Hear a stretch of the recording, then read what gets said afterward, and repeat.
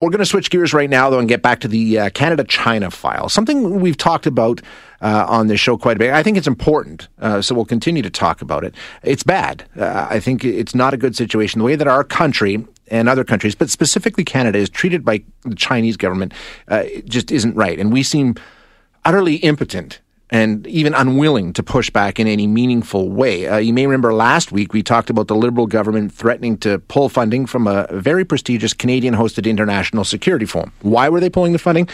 Well, because the organizers of the forum were planning to honor the president of Taiwan, and that would upset the Chinese government. Sad but true. That's the reasoning to this. Now, there are some growing calls for Canada to change direction on this China-Taiwan situation. And joining us now, one of the people lending their voice to this call, we have Hugh Stevens with us. Hugh is an Asia-Pacific Forum Fellow and former head of Canada's trade office in Taiwan, so intimately familiar with this file. Good morning, Mr. Stevens. Thanks for joining us today. Good morning, Shay.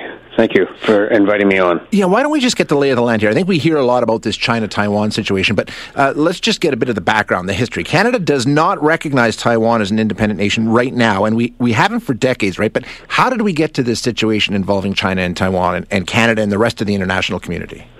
Well, it all goes back into history, as you say. Canada used to have relations with what was called the Republic of China, the nationalist regime that governed China,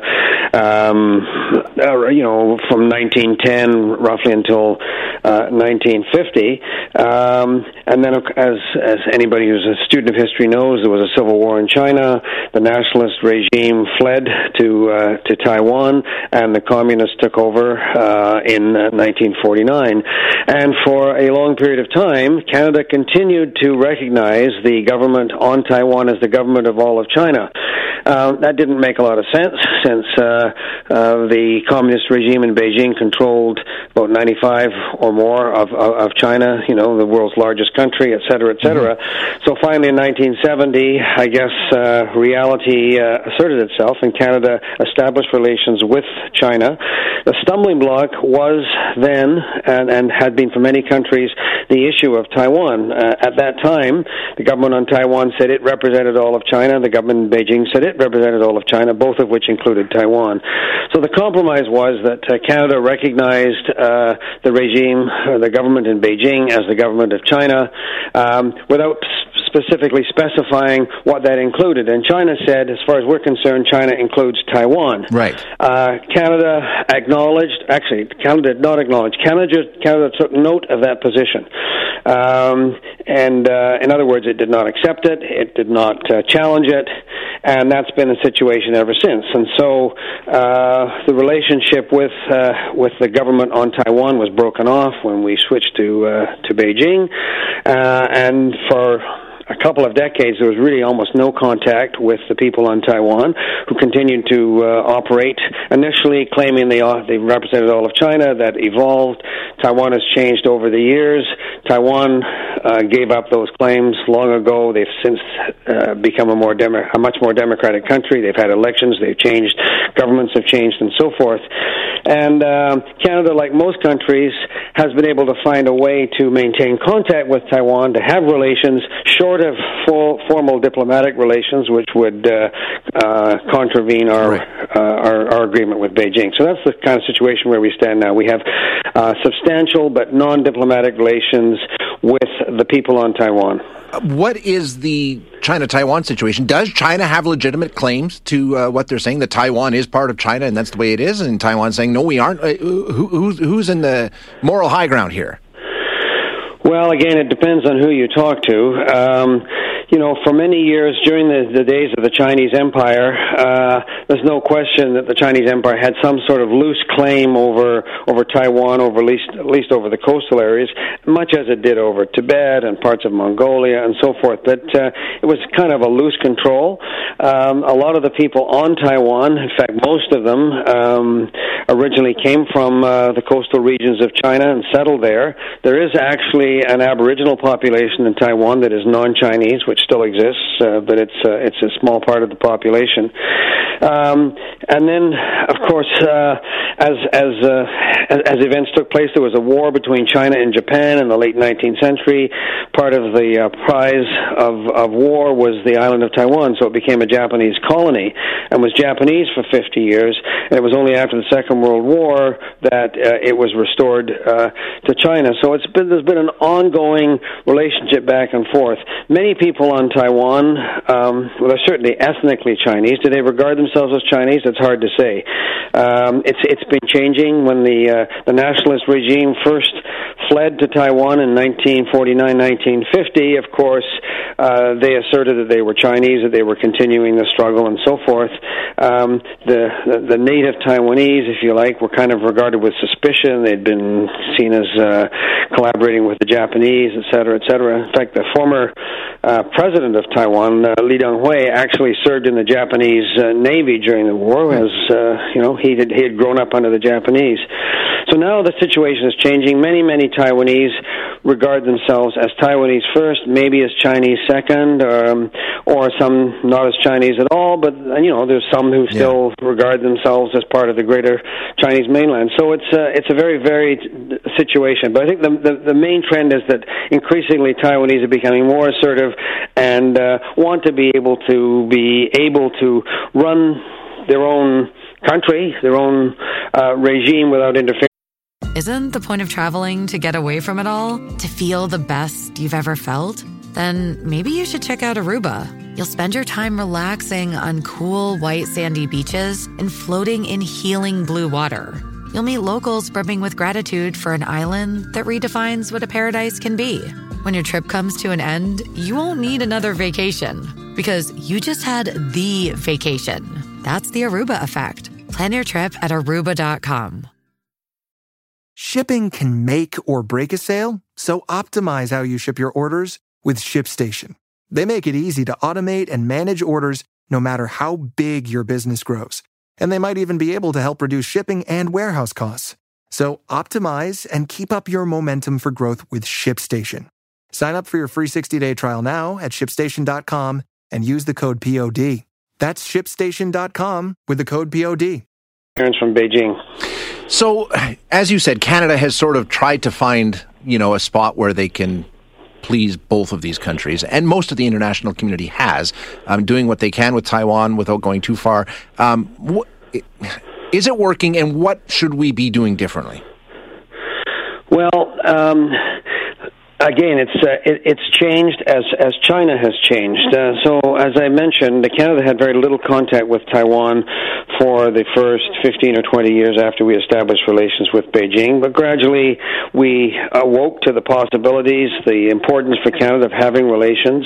A lot of immigrants came from Taiwan. Taiwan was a very dynamic economic powerhouse, really, very important supply chains, production of semiconductor chips and so forth. And so we established a trade office there, which performs most of the functions of an embassy, frankly, as have many other countries. And so we've continued to have that relationship. And initially, the relations between China and Taiwan actually had bigger reserves than China back in the 90s. But we've seen what's happened with China over the last 20 years. It's emerged to become an absolute massive economic powerhouse. So the growth of the Chinese economy has overshadowed Taiwan. Taiwan is not insignificant. It has 23 or 24 million people, about the same number of people as Australia. But compared to China, of course, it's quite tiny. Taiwan and China have had their ongoing difficulties back and forth. There have been periods of gradual warming, and then they've gone into a cooler period. It depends on who the government in Taiwan has been. But Taiwan and China formed their own trade agreement. At one point, there was no contact across the straits. Basically, you couldn't get there from here. If you wanted to fly from Taiwan to China, you had to go through Hong Kong. There are now direct flights, all kinds of contacts. There's a trade agreement. But that's cooled in the last few years as the government of Taiwan has been, the elected government is now the Democratic People's Party, Democratic Progressive Party. So they are less in favor of eventual reunification with China.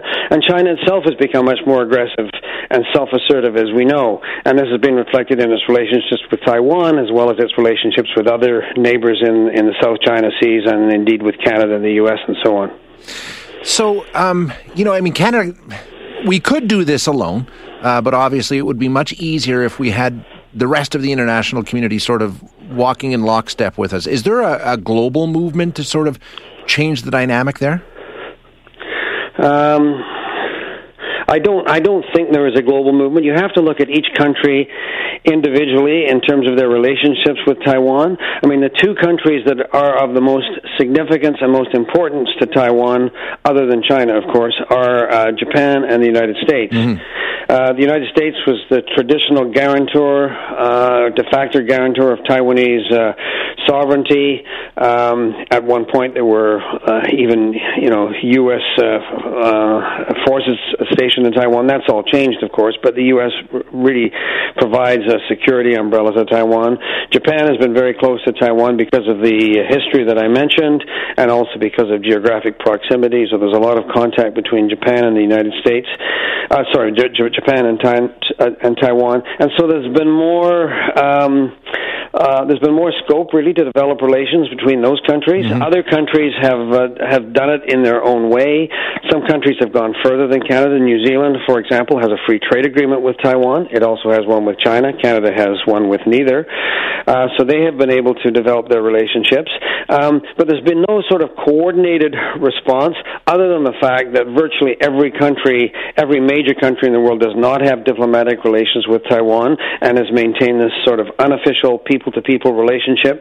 But the interpretation of that is dependent on a country-by-country basis, right, whether in fact it includes senior government representatives or senior officials traveling on a quote-unquote personal basis, the extent to which Taiwanese diplomats in their host country are allowed to act and interact with people and so forth. So it depends. It's been quite varied. And ultimately, you would like to see Canada move more in that direction of establishing actual, official ties. I think that's a mischaracterization. What I would like to see, and I was head of the office, but it was a very long time ago. Many people have filled that function since. What I would like to do is for Canada to develop its relationships, its non-diplomatic relationships with Taiwan to a much fuller extent. There's no hard and fast rule on this as a matter of self-interpretation, as a matter of common sense. The Chinese are going to object to practically everything that anybody does.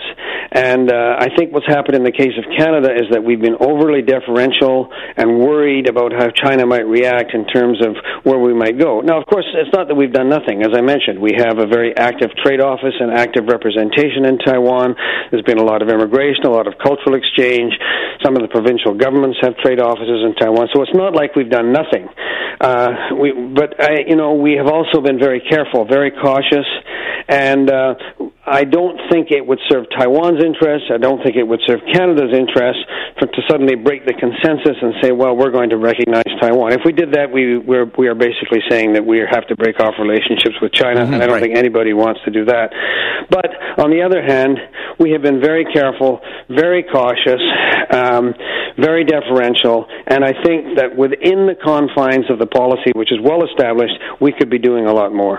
Okay. Hugh, I appreciate your time this morning. Unfortunately, we are out of time. I got to let you go, but thanks so much for giving us a little insight on that whole situation. Great You're stuff. Very welcome, Shay. Thank you very much, Hugh. Thanks. That is Hugh Stevens giving us some insight on what's going on with the Taiwan and China and how Canada fits into all of that.